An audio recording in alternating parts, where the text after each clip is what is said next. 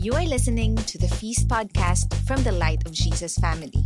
We share heartfelt and inspirational messages for you to reflect on and pray about. May this message help you to face challenges, follow your dreams, and open yourself to God's unlimited blessings. Today is a special sequence and we want to share to you God's Word. And if you were here sa nakarang 2 linggo na, you've journeyed in this series with us. We learned sa Talk 1 the word hagios. Say it with me, hagios. Ang ibig sabihin naman ng hagios is set apart. Yan. You are set apart. At dahil set apart na tayo, can you hug the person beside you? Pagbigyan ng hug if you're beside a friend, a loved one, o kaya atapik sa likod, and pakisabi sa katabi, ayos! Para hug ayos. So, di ba? Ang corny ko, no? Pasensya na po. Wala kayong magawa eh. Corny yung preacher eh. Hagios eh. Ang Talk 2, last Sunday, with Brother JC and Brother JB, we talked about yung Hebrew word chelem. Yan, chelem. Ang ibig sabihin ng chelem, image. Because as saints, yes, you are saints, you are also images of the living God.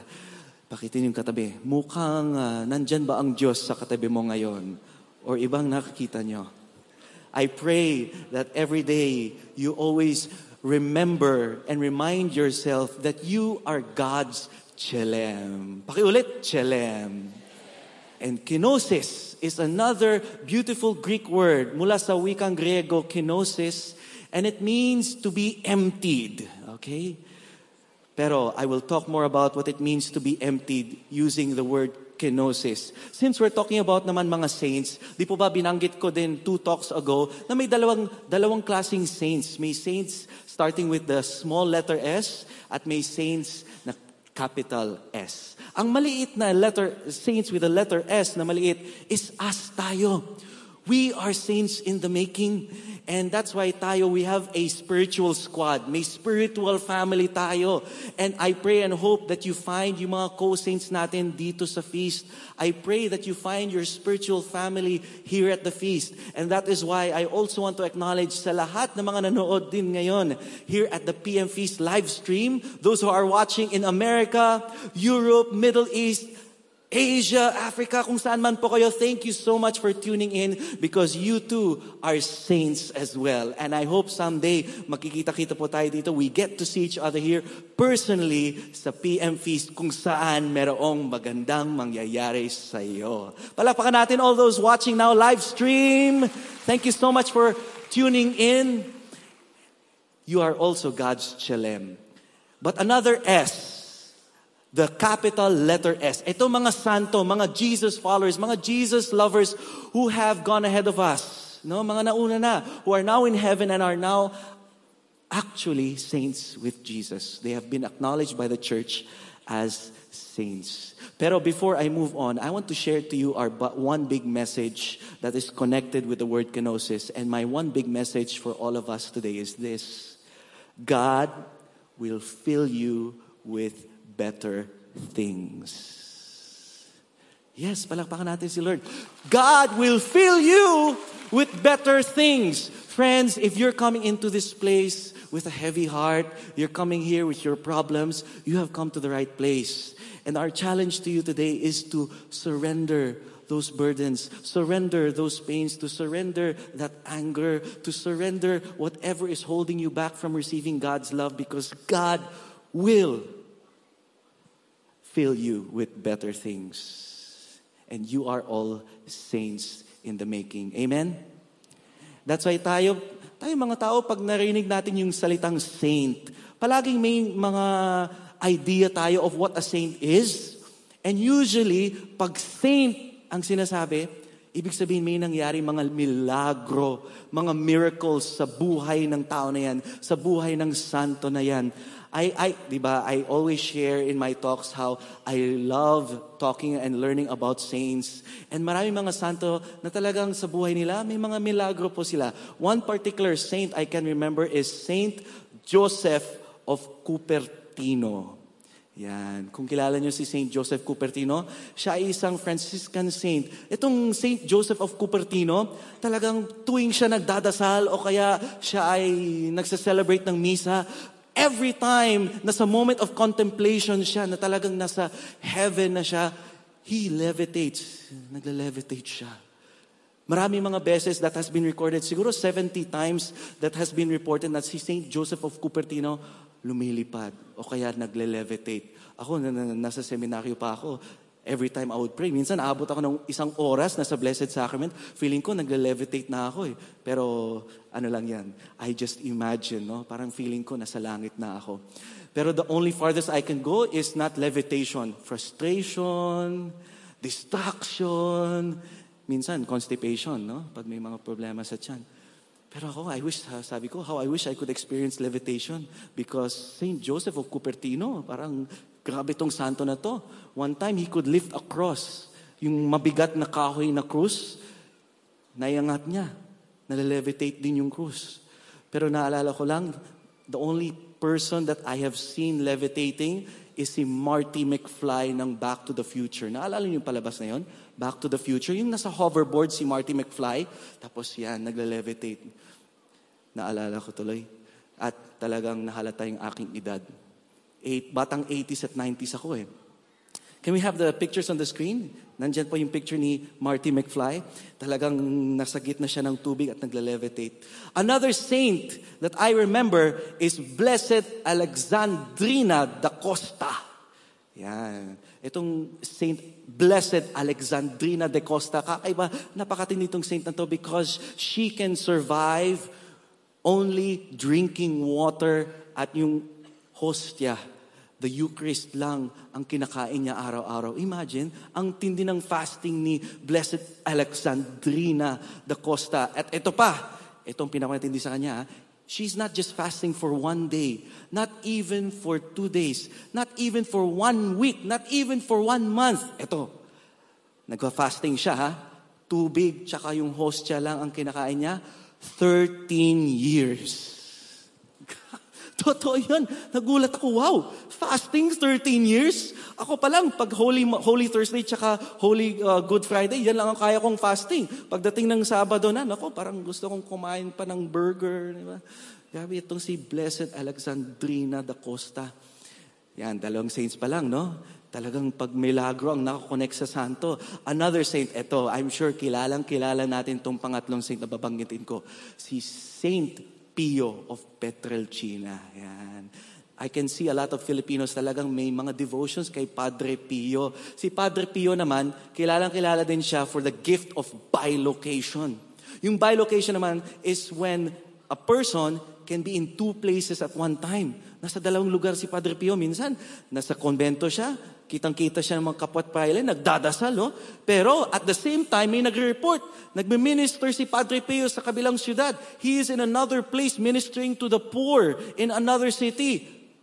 2 places at one time. Grabe, no? Parang time management, ang galing. Sana lahat tayo ganun para nandito tayo. Tapos yung bilocated person natin nasa MOA. Diba? Parang pwede, multitasking yan.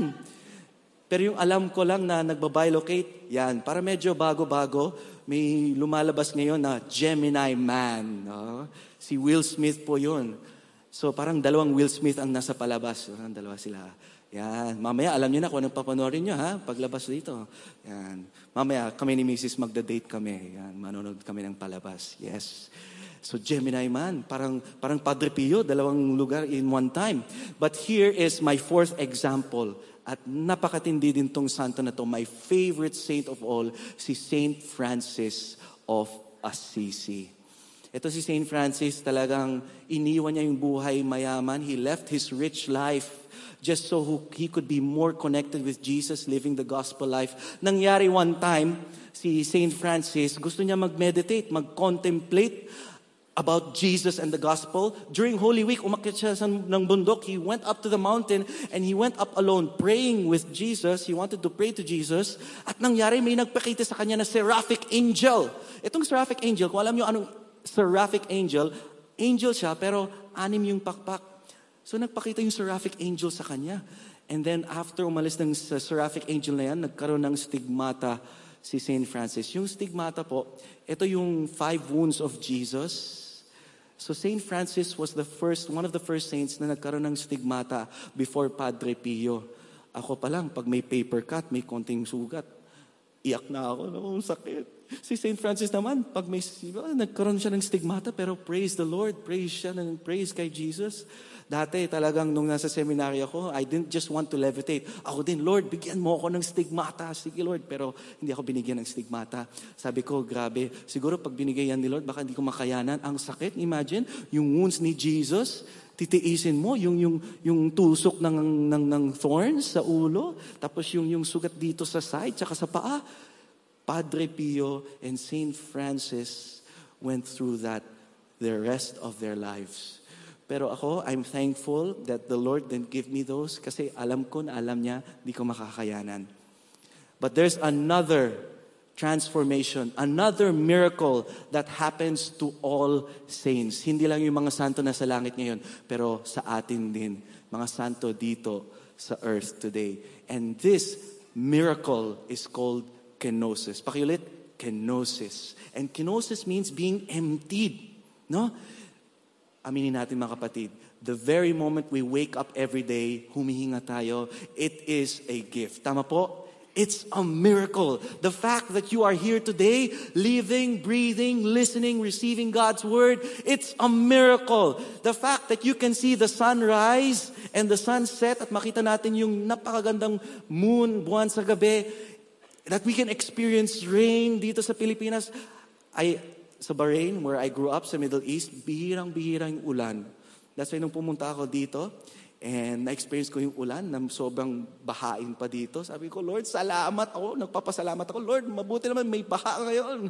Mabuti na umulan ng malakas, Lord. Kasi from where I grew up, di ko na-experience yun. Buhangin lang ang na-experience ko dun. Sobrang tindi.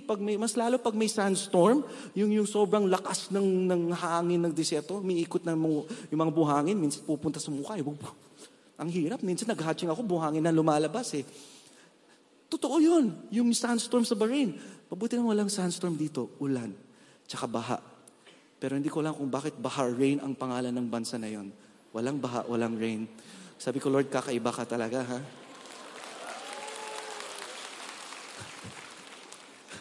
Pangalan ng bansa na yon sa Middle East, Bahrain, pero dito ko talaga na-experience yung baha at yung rain. That's why ako, every time na umuulan, binubuksan ko yung bintana, binubuksan ko yung pinto. Lord, ang sarap ng rain. Kahit malakas siya. Kasi bihira ko ma-experience sa buhay ko eh. That's why I'm thankful. But I realized the best miracle that happens in our life happens in us. Hindi yan nakikita ng mga tao. Hindi kagaya ni Saint Joseph, si Saint Pio, si Saint Francis. Nakitang-kita talaga yung mga miracles na nangyayari sa buhay nila.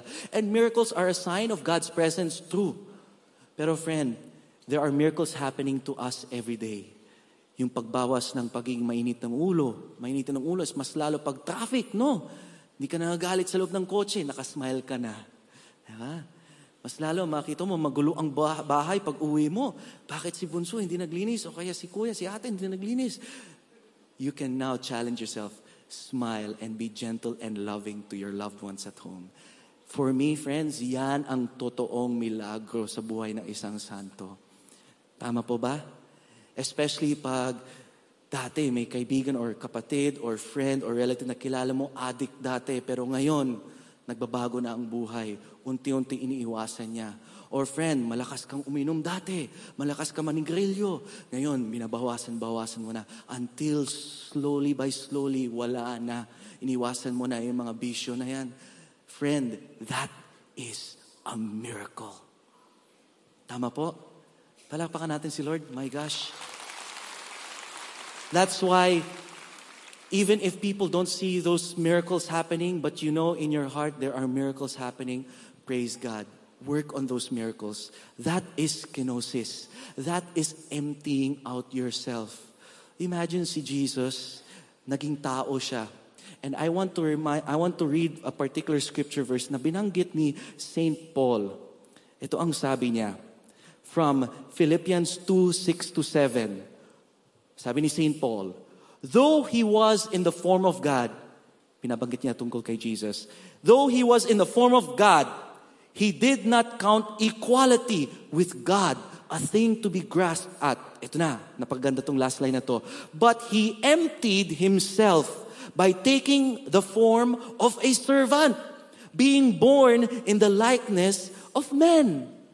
Yan ang ibig sabihin ng emptied, kenosis. Yung ginamit na word dito for the word emptied is kenosis. Si Jesus, imagine lang natin mga kapatid, Jesus is the Son of the living God, Prince of Peace, King of Kings. Nasa langit na siya. Iniwan niya yung trono niya, yung paradise, so that He could be here with us and for us. Kumbaga, analogy lang po ha. Siyempre, tao, ang tingin natin sa sarili, we're in control of everything.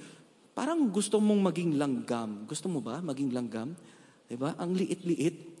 Who would want to be like an ant? No? Yan, parang ganun ang ginawa ni Jesus for us. Mas lalo pag ipis. Yun, makita mo, gusto mo maging ipis? Yung tinatapak-tapakan, no? Pero pag ipis, parang ayoko yata, Lord, maging ipis. Pero that's the best picture I can give, yung ginawa ni Jesus for us. He emptied Himself. He became a servant for us.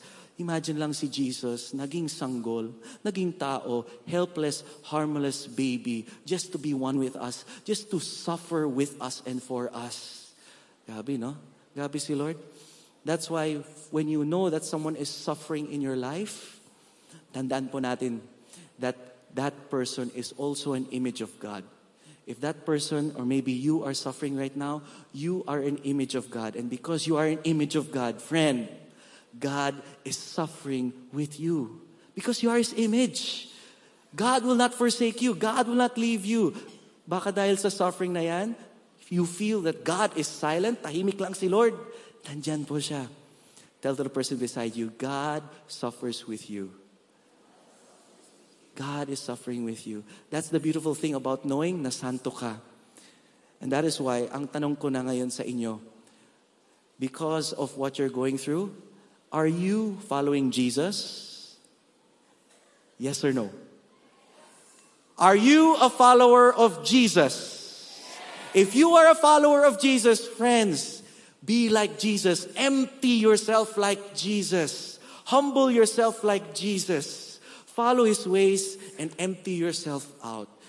Follow the kenosis of Jesus. Pakiulit, kenosis. Kenosis. And when you empty yourself, ito ang pangako ni Jesus. It's a promise. It's a promise. He will give you something better. Parang napaka-unfair kung isipin po natin, no? Si Lord talagang, He had to give up so much. He gave up His paradise. Tayo, what do we have to give up? Our pride. Si Lord, ginive up niya yung glory niya sa langit. What do we have to give up? Our reputation, our anger, our envy. Si Lord, He had to give up His splendor sa langit. What do we have to give up? Our fears, our doubts, our pains. So tell to the person beside you, give up. That's one thing you have to give up. But don't think it is weak to give up. In fact, ang tingin ng mundo, pag gumigive up tayo, ay, ang hina naman. But when it comes to the Lord, siya nga, He gave up His life for us. That is a sure sign of strength. Amen? Palapakan natin si Lord, yes? May kakwento ako before we go to our co-preacher today. Okay lang po ba? Isang araw, may isang batang kalye. And this street boy, 10 taon lang, 10 years old, siyempre nagmamalimos sa gilid sa tabi ng kalye. Pero it so happened na on that specific day, may lumapit sa kanya na stranger. Hindi niya kilala, siyempre. Pero itong stranger na to, hindi niya alam ay hari, isang king. And when that king approached him, tinignan niya yung bata. Sabi niya, bata, ano yung hawak mo dyan? Yung bata may hawak na lata. Siyempre, nagmamalimos. Tinignan yung bata, yung hari. Hindi niya kilala na hari pala siya. Pinakita yung lata. Yung hari, tinignan yung lata. Sabi yung hari, ang tanong ng hari, can you give that can to me? pwede mo ibigay sa akin yung lata na yan? At saka yung laman? Yung laman ng lata, puro piso na. In fact, yung bata, tinignan niya yung lata. Tapos tinignan niya yung hari. Bakit niya ibibigay? Lahat? Lahat, sabi ng hari. Tinignan niya uli yung lata. Halos nakaipon na siya buong araw sa pagmamalimos. Halos malapit na maipon ng 100 pesos worth of piso. Sabi ng hari, sige nga, kaya mo yan. Give me that can of coins. Nag-English talaga yung hari, no? Sa Batang Kalye, no?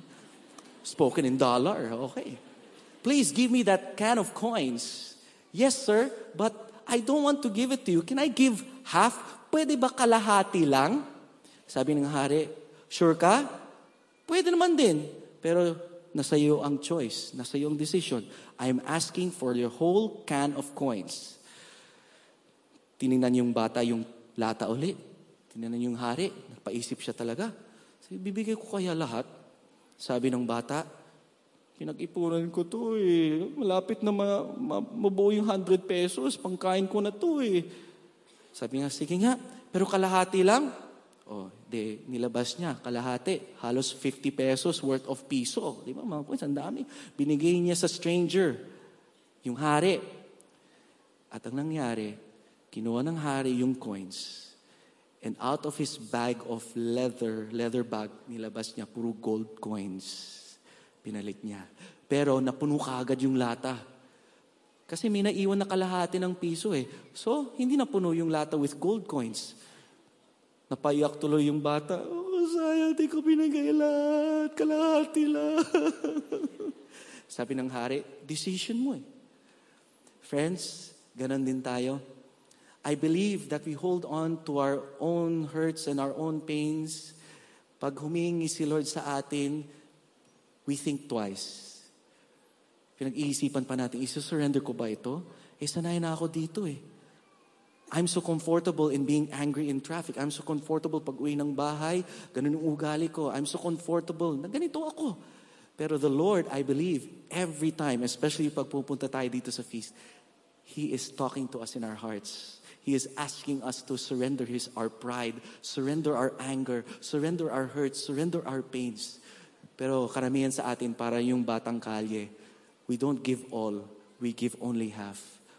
That's why the Lord, He is asking a little portion, our all, our everything, para ang palit, His everything. Amen? Amen. Yan ang kenosis. And that is our challenge for you today, mga kapatid, to empty yourself out because promise po ito, I attest to this, God will fill you up with better things. Amen? Friends, to continue our talk, please welcome, I can say he is one tall, handsome man and a brother as well, coming from Feast MOA, Brother Didoy Lubaton. Thank you, Brother Tony. Good afternoon, everybody. Touch the person beside you. Sabihin mo sa kanya, you look good. Sorry na lang yung walang katabi. Ginusto mo yan. My name is Brother Didoy and happy to be one with you today. Brother Alvin, nandito na po ako. Sumusunod sa iyo. I came from Feast Motivation earlier in the morning and had a great time. I really do believe that the feast changes lives. Amen? And come to think of it, it also starts changing from the leaders first. Let me tell that to you. Ang mga leaders din niyo po, including me, Brother Tony, Brother Alvin, tao din po kami. And I'm telling you, it's also hard for us to empty ourselves from time to time. Dami namin iniisip. Dami talaga. Siyempre, importante yung asawa namin, yung anak namin, yung ako, I have a corporate work, ganyan-ganyan. Tapos may feast, kasama talaga yan eh. Pero alam mo, we continue to build the feast. Ask me why. Because we believe in that faith that when we empty ourselves up, God will fill us up. So, let me encourage that to you. Continue emptying yourself because God will fill you up. Pupunta kayo ng feast because willing kayo magbigay. Willing kayo maglatag kung anong mga meron kayo. Siguro sa umpisa, pag first timer, Lord, pengi ako ng ganyan, pengi ako ng ganyan. Okay din naman yun. Pero kung 5 taong ka na nag-attend dito, Lord, pengi pa din. Wala nang ginawa si Lord sa buhay mo. Hindi ka man lang pinayaman, hindi ka man lang Tama, hindi? Let it be a goal that all of us would be giving and emptying ourselves up.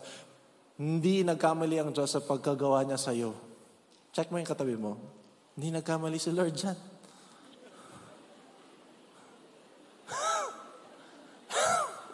Ba't parang hindi ka siya? Ba't parang nung pagtingin mo, I love playing with the crowd. Hindi talaga nagkamali ang Diyos sa'yo. Ginawa ka niyang ganyan ka.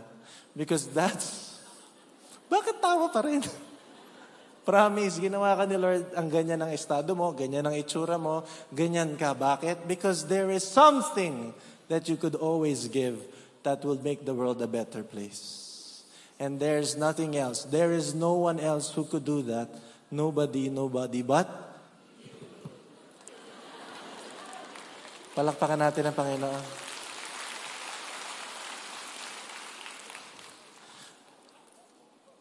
This is an empty vessel. Everybody say vessel. And Brother Tony was saying kanina, may beggar na kumukuha, no? Hindi niya mabitawan. Sa huli, hindi niya nakuha yung blessing kasi hindi niya nag-give up. Tama ba? I wanna hold this up to you. And imagine your life. Imagine yourself. Nasaan ka? Punong-puno ka ba? O butas na butas ka pati hanggang ilalim? Always believe that emptying yourself, being empty is scary, by the way. Lalo na pag empty pockets, empty ATM, pecha de peligro, Lord. Aabot ba ako? Hirap mag-commute, Lord, for hours. Di ba? Ganun. Huwag ka matakot pag ikaw nag-empty. Alam mo, ang tao takot ma-empty eh. Empty gas tank, empty yung ATM, empty heart. Narinig ko, okay lang yan. God will give you better things. Not big.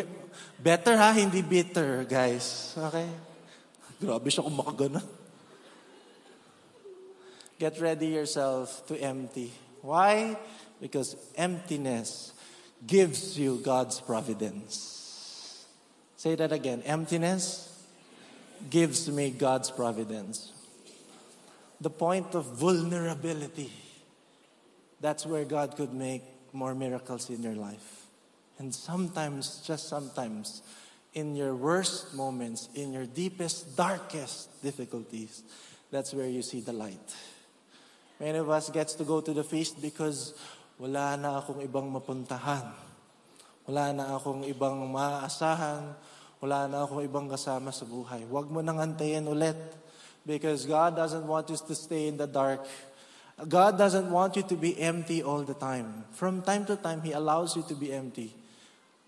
But always, the promise is not for us to live an empty life. John 10:10 says, He came so that we may have life. Life in its Katoliko. John 10:10 God came so that we may have life. Life in its emptiness pa rin, ha? Life in its fullness. Siksik, liglig, at umaapaw. Check upin mo yung katabi mo. Hawakan mo yung kamay niya. Tanong mo naman, friend, kamusta buhay mo? Umaapaw-apaw? O ubos na ubos? Bigay mo yan kay Lord. Bigay mo yan kay Lord. Bubuhusan ka niya ng pagmamahal, ng pag-aalaga, abundance. Sino gusto yumaman? Magbigay kayo sa simbahan. Magbigay kayo sa... O yung simbahan po ninyo, malupit ha. Grabe mag-invest ang simbahan ninyo. PICC to, guys. Imagine, tapos yung mga production levels natin, pang-artista, friend. Mag-invest kayo. Kasi para sa atin din to. Amen? Ang layo ko na. Dapat yung talk ko hindi dun eh. I wanna continue my talk with a simple story. I want you to see this picture. This is a picture of Auschwitz. Anybody know where is this place? It's in Poland. Anybody know the significance of this place? Taas ang kamay. Okay. History lesson. From 1940 to 1945, 1.3 million people were sent to this concentration camp in Poland, occupied by the Germans. And then 1.1 of those people passed away because of the torture and the gas chambers. And it is a very, very dark place. Screams of children, women, and men, people dying of starvation. Could you imagine? Place of emptiness. Everybody say emptiness. I want to get the facts right. Hindi ko masyado na memorize. Noong August 31, 1940. Is that right? July. See, sabi ko na eh. July 31, 1941. It's a concentration camp, prisoners of war. Tapos sa isang cell block of that prison camp, sa cell number 14, sirens ran out because parang may nakawalang prisoner. So yung mga guards, galit na galit. And gusto nilang mag-punish ng mga tao. Wala na silang magawa. So ang ginawa nila, to punish people, to set an example, to terrify the people to not do it again, they picked out 10 random people. And they will send those 10 people to a starvation chamber. Meaning walang papakainin ng ilang linggo. Nagigess ninyo? Parang 1, 2, 3, sorry po kunwari lang. 1, 2, 3, 4, 5, 6, 7, 8, 9, 10. Out of nowhere. So syempre takot at takot. One of those 10 was named Francis. Hindi ko ma-pronounce yung name niya. Francis Gajonicek. Ganon. Polish nga eh. Okay? So Polish, nasa Europe yan guys ha. And hindi sa grocery store. Anyway, so when he was chosen, he said, "My wife, my kids, I will never see them again." Galit na galit. Takot na takot siya. Alam niya kasing mamamatay siya. And then after screaming that, one man came up and said, excuse me, let me take his place. I'll die. Let him live. And the guards were, okay, sure. And everybody was shocked because somebody made a beautiful exchange. He wasn't picked, but he emptied himself. He's willing to die so that another person would live. And yes, he was part of the 10 sent to that chamber where there will be no food nor water. 14 days after, nakita nila, buhay pa rin siya. So pinatay talaga nila through lethal injection. His name? Saint Maximilian Kolbe. And what a beautiful story of a saint. He did not do anything else. Walang miraculous thing. He just knew that I'm willing to die so that someone would live. Hirap maging santo. Hindi ko naman sinasabi, mamaya magpakaano ka naman doon. Ako na lang, ikaw, wag naman. Wag kang pumunta ng bilanggo, ako na lang po, ibilanggoin nyo. Wag naman ganon. Pero the principle is there. Emptied himself up. Emptied himself up. Kung ano mang meron siyang buhay, kung ano mang tsansa na meron siya, binigay niya. And I don't think it's just because he wants to be a saint, but because that's his conviction. That's what he believed in. And I know, coming from a good man, you know a good man when you see him. I know that he's a priest, and I know that he fears and loves God. I know he's able to love that person. He doesn't know him, by the way. He doesn't know him. But he loved him.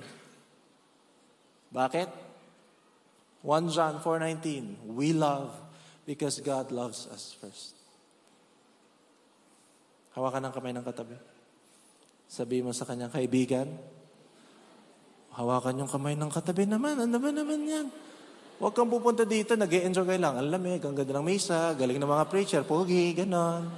Tapos wala ka man lang nakausap, uuwi ka, ganyan-ganyan ka, cry ka onte. Tapos uuwi ka, wala ka man lang nakausap at katabi mo. Ano ba yan? Ako, naniniwala ko, ang feast, dapat masaya. Ang masaya, warm, loved, and cared for. So pag may kasama kang katabi dyan, o may katabi ka dyan na walang kasama, ikaw na lang yun. God put you there, right there in that place. Para siya yung kahawak kamay mo at ikaw ang kahawak kamay niya. Hawak kamay, di kita iiwan. Sige na, hawak ka na kamay ng katabi. Nawala tuloy yung sabihin ko. Sabihin mo, hawak ka. Sabihin mo sa akin, kaibigan. Kahit pasmado ka. Gusto ko lang sabihin sa'yo, nandito ako. Magmamahal sa'yo. Ang ganda na lang. Okay na?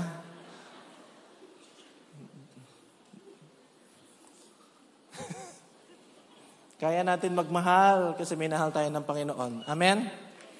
Palakpakan natin ng Panginoon.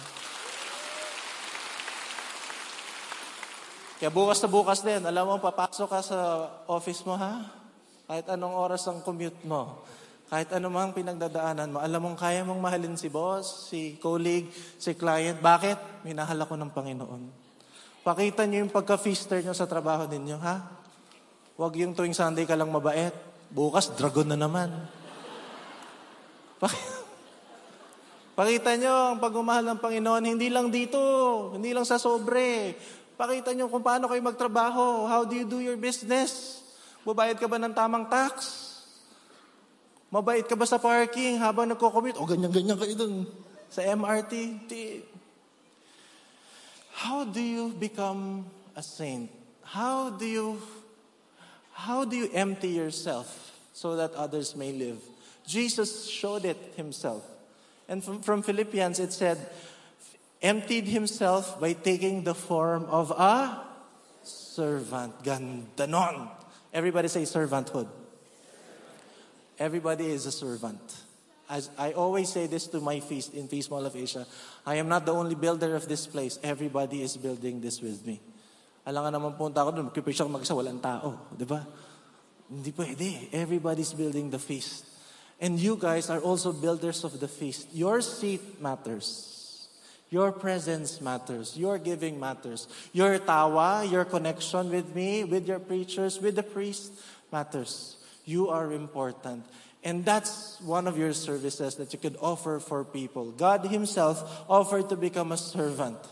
John 13 verse 14, 15 says, now that I, your Lord and teacher, who was saying this? Who was saying this? Hindi si John, si Jesus. Okay? Now that, diba John, Jesus. Now that I, your Lord and teacher, have washed your feet, you also should wash one another's feet. I have set you an example that you should do as I have done for you. You want to be a saint? Take the posture of a servant. Imagine mo, Jesus did not just, in one night, He did not just institute the Eucharist. Pinakain ka niya. Tapos, pagkatapos ka pakainin, hinugasan niya yung kamay mo. Ay, yung paa mo. Na-imagine mo yun? Would you? Kunyari mamaya, subukan mo sa mga anak mo. Pakainin mo. Have fun. Gumanong-ganong ka din. This is my body. This is my rice that will be given up to. Tapos pagkatapos nun, paupuin mo sila sa sofa, tapos mamaya hugasan mo yung kamay, yung paa nila. At malilinis na yung mga paa na yan. Noon, nung panahon nila Jesus, ang dumi niyan, friend. Walang matinong mga lakaran noon. Ang dumi, as in dusty. Yung makulugong paa nila noon, of course. Yung ang tawag doon, yung maraming makalyo. Ang dumi noon. But Jesus washed them. Everybody. He showed it by example. Alam mo ibig sabihin noon? Tanong sa akin, willing si Lord magpakadumi para sa iyo. Nang tingnan mo yung katabi mo, gaano kadumi yung paa mo? Gaano kadumi yung budhi mo, friend?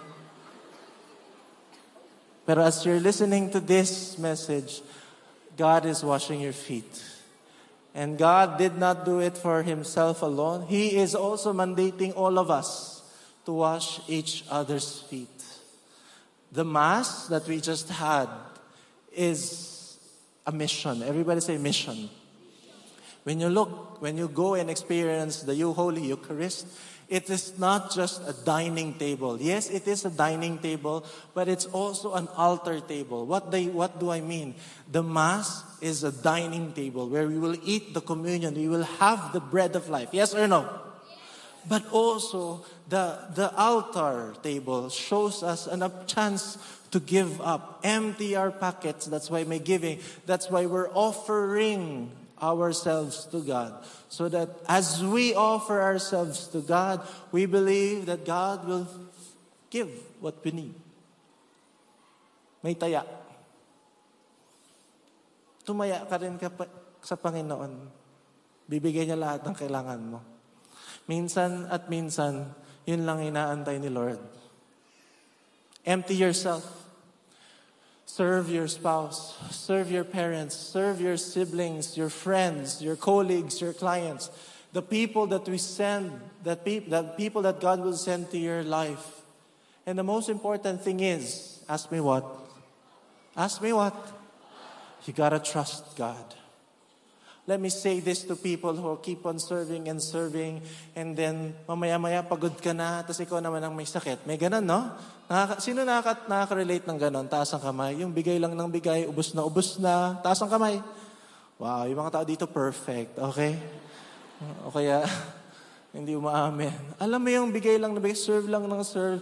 Pero alam mo, warning lang, you can give and serve as much as you could. Pero remember, the way to prevent yourself from burning out, you're serving not because you want to get something in return. Listen to this. You're serving, you're emptying yourself up, not because you want something in return, but because you trust God. It is God whom we are working for, not anybody else, not any person. Am I making sense to you? So tomorrow, become a good employee, become a good businessman again. And not because it's for your client, yes. It's also for your boss, yes. For your clothes, yes. But ultimately, it's all for God. And let your exchange to God, Lord, this is my service to you. I may have this platform here today. I had the platform in Feast Mall of Asia earlier. But tomorrow, I'm a doctor in my own little clinic in Manila. And that's where my ministry is. That's where I get to wash people's feet. Where is your platform? Serve there. Serve with so much love, just like the form of a servant, just like Jesus did. Get your hands dirty. The Mass, our community, is a training ground for foot washers. God will fill you up with better things. Don't be afraid of losing. Don't be afraid of emptying, because God will fill you up with better things. And this is my prayer for you. Romans 15, verse 13. Let's watch it on screen, please. Flash it on screen. It says, I pray that God, the source of hope, will fill you completely with joy and peace because you trust in Him. Then you will flow with confident hope through the power of the Holy Spirit. You know what? I'm not going to be the only one who's going to say this to you. Keep it up on the screen, please. I want us all to speak this word, speak this presence, this prayer to one another. Again, hawakan ng kamay ng katabing hindi mo kakilala. At no awkward ka na, ano ba yan? Si Didoy. Hindi ko na siya gusto. Daming hawak kamay. Alam mo ba kung saan galing yan kanina? Huwag mong magbibitawan. Trust. Okay. I trust that you wash your hands. Okay? Pakisabi tong prayer na to sa, wala man lang ako gano'n na lang ako. Okay. Pakisabi sa partner mo o sa kasama mo dyan. Sabihin mo sa kanya yung prayer. Ready, get, set. Ako na lang sasabihin ko sa mga nanonood online. Ready, get, set, go. Pakisabi. I pray that God, the source of hope, will fill you completely with joy and peace because you trust in Him. Then you will flow with confident hope through the power of the Holy Spirit. Amen. Palakpakan natin ang isa't isa. Palakpakan natin ang Panginoon. One last story. May I? I gotta confess something. Ask me what's that? I don't feel like preaching today. I had a different plan to end the talk in Feast Mall of Asia, and now here. But last Friday, something terrible, something bad happened. Don't worry, my family is okay, my wife, kids are okay. But something bad happened. Some of you may know, I'm working now with the maritime industry. And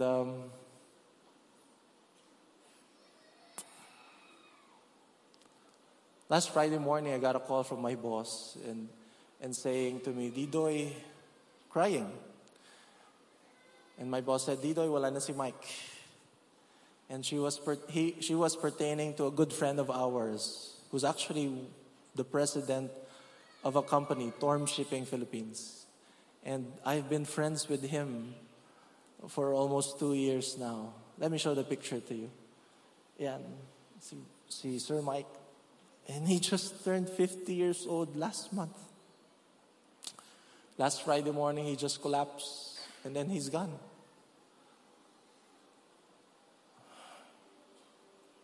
Hindi ako makapaniwala. Why would it happen? He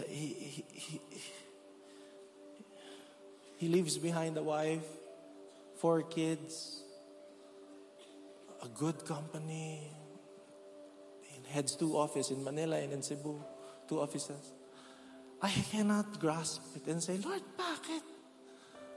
Do you have prayers like that? Lord, bakit? Ano ba? Hindi ko maintindihan. What the heck? Ganon. Bait-bait ng tao na to. Promise. Bait-bait ng tao. Kilala ko to eh. He came from humble beginnings. He was really a good man. How would you know? You know a good man when you see him. How do I know?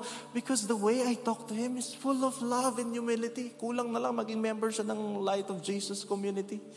But he's still not part of it. But he already manifested it in the way he talks, the way he leads. Alam mo yung mga, sino dito may mga kamag-anak, may kakilalang seafarers, o kayo seafarers, taas ang kamay, may kakilala kayo. May certain ugali ang mga seafarers na yan eh. Pero si Mike, sobrang lupit niya, galing niya makisama. May isang time, 2 weeks ago, I gave a talk to them and I was giving a health talk to their seafarers. Hinakamayan ko sila. Alam mo yung ginawa ni Mike? Tumabi rin sa akin, tapos nakikipag ganun. Tapos yung iba, hello Doc Didoy, salamat po. Pagdating kay Mike, boss! Niyayakap nila. Thank you, Sir Mike, President! Ang bait-bait ng tao na yun and I cannot wrap it around my mind and say, Lord, bakit? Ano ba? Ang sakit. Good friend. Ilang beses ko na coffee date yan. And ako mismo minentor niya. He's a president of a company. So he minentor niya ako about success, about living life to the fullest, loving your family, serving and leading with a heart. I cannot take it and say, Lord, bakit? Bad trip ako.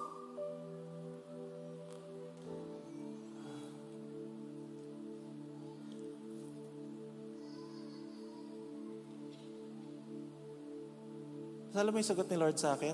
Tanong sa akin ano? Wala.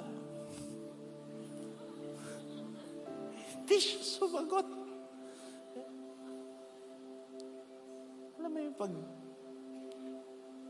kulang na lang kakanta ko ng natutulog ba ang Diyos?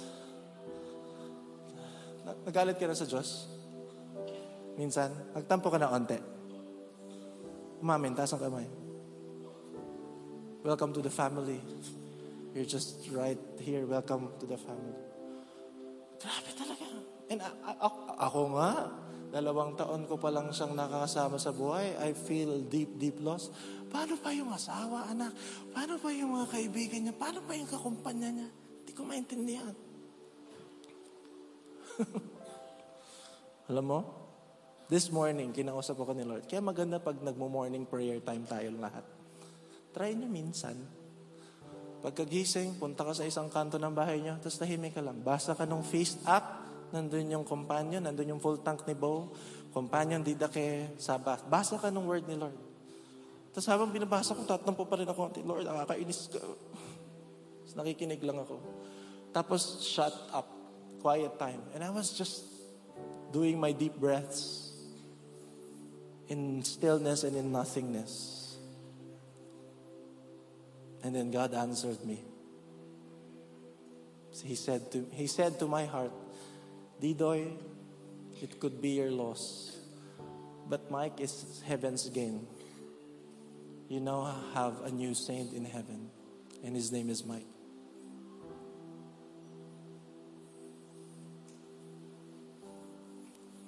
And it gave me encouragement na God knows His ways. I'm not God anyway. And He led me to a beautiful verse. And I'm going to end with saying this to you.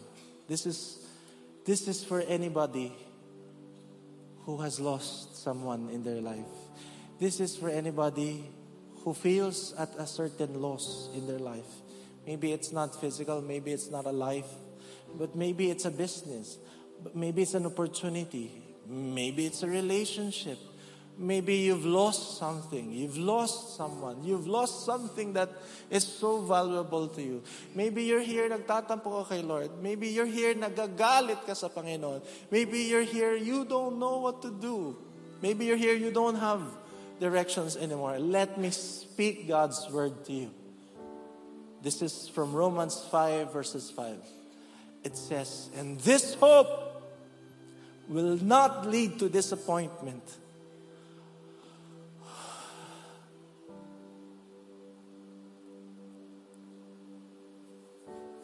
And this hope will never, ever lead to disappointment. For we know how dearly God loves us because He has given us the Holy Spirit to fill our hearts with His love.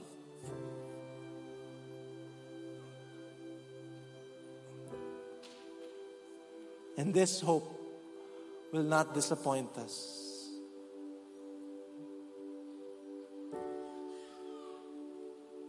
I still feel the loss.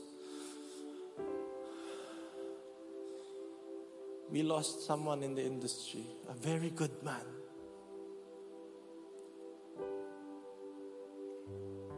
Then I could sulk. I could blame. I could just...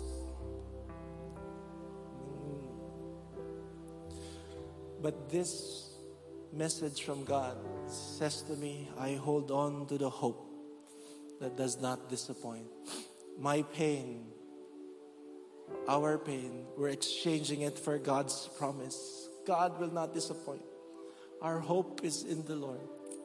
And He will fill us up. Don't be afraid to empty yourself before God. As we come into worship in a bit, don't be afraid to empty yourself up. Because by the power of the Holy Spirit, God will fill you up with so much love. By the power of the Holy Spirit, God could make you whole again. God could heal you. God could answer your questions. God is here right now, and you're listening to this message because this is for you. Our hope will not disappoint. Maybe some of you are really hurting. Maybe some of you are really lost. God is giving you this hope. This hope that will not disappoint. Empty yourself up before the Lord so that He could lift you up.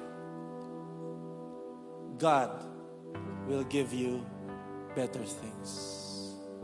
God will give you better things. God will give you better things. And practical question, Lord, paano yung anak niya? Paano yung asawa niya? Anong plano natin? God will not disappoint. God will always fill us up with whatever we need. Lord, paano yung kumpanya na iniwan niya? God will never disappoint. He will always fill that up. Lord, paano na kami lahat? God will not disappoint. The hope will not disappoint. He will fill you up. Lord, paano na yung utang ko? God will not disappoint. He will fill you up. Lord, paano na yung love life ko? Nasa thermometer na po ko, Lord. God God will not disappoint. If it's really for you, God will give you better things. You can let go now.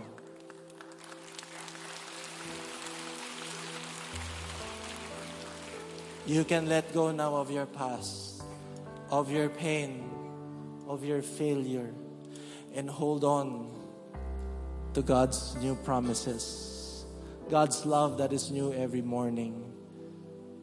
God's word to you today that we have a hope that does not disappoint. And He will fill you up in God's perfect time and in God's perfect way. Nobody gets in touch with the Lord and doesn't heal, doesn't transform, doesn't become abundant. Claim that you are the child of God. Hold on to that hope that will not disappoint. God will always give you better things. Amen. Amen. Amen. Hallelujah. I want you to hold the person beside you. Tayo tayo lahat. Before we go into worship, I want you to high five as many people as you can. Sabihin mo sa kanya, God will fill you up and will give you better things. God bless, guys.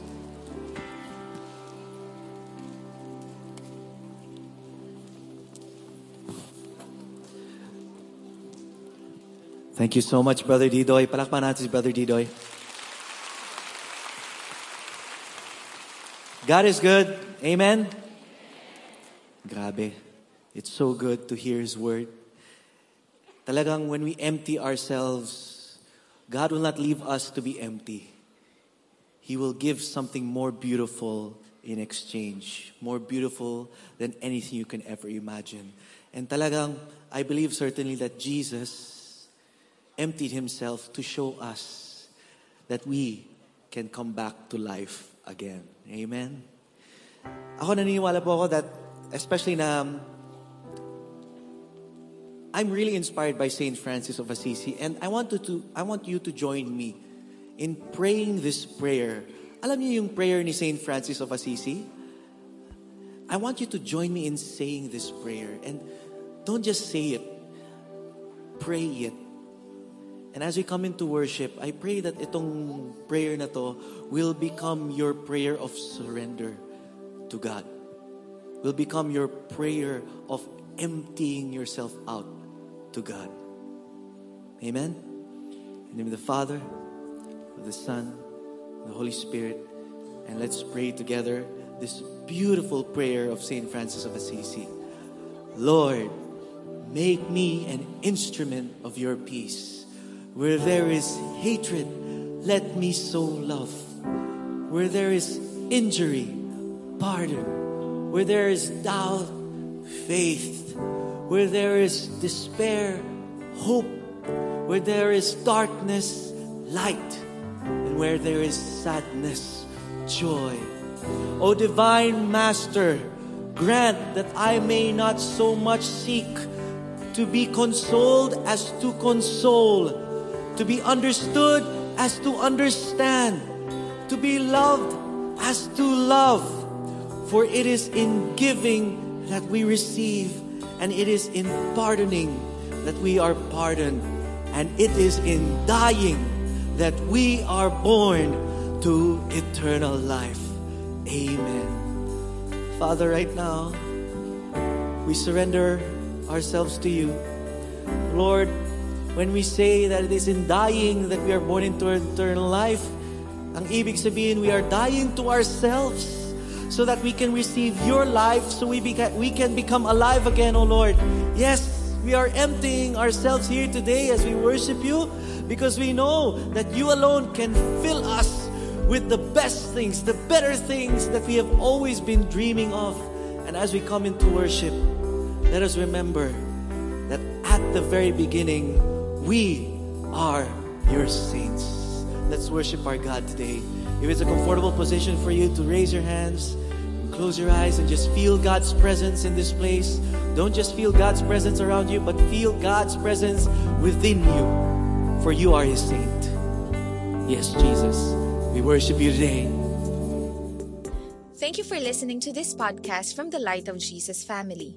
For more messages like these, visit lightfam.com and click on Feast Teachings.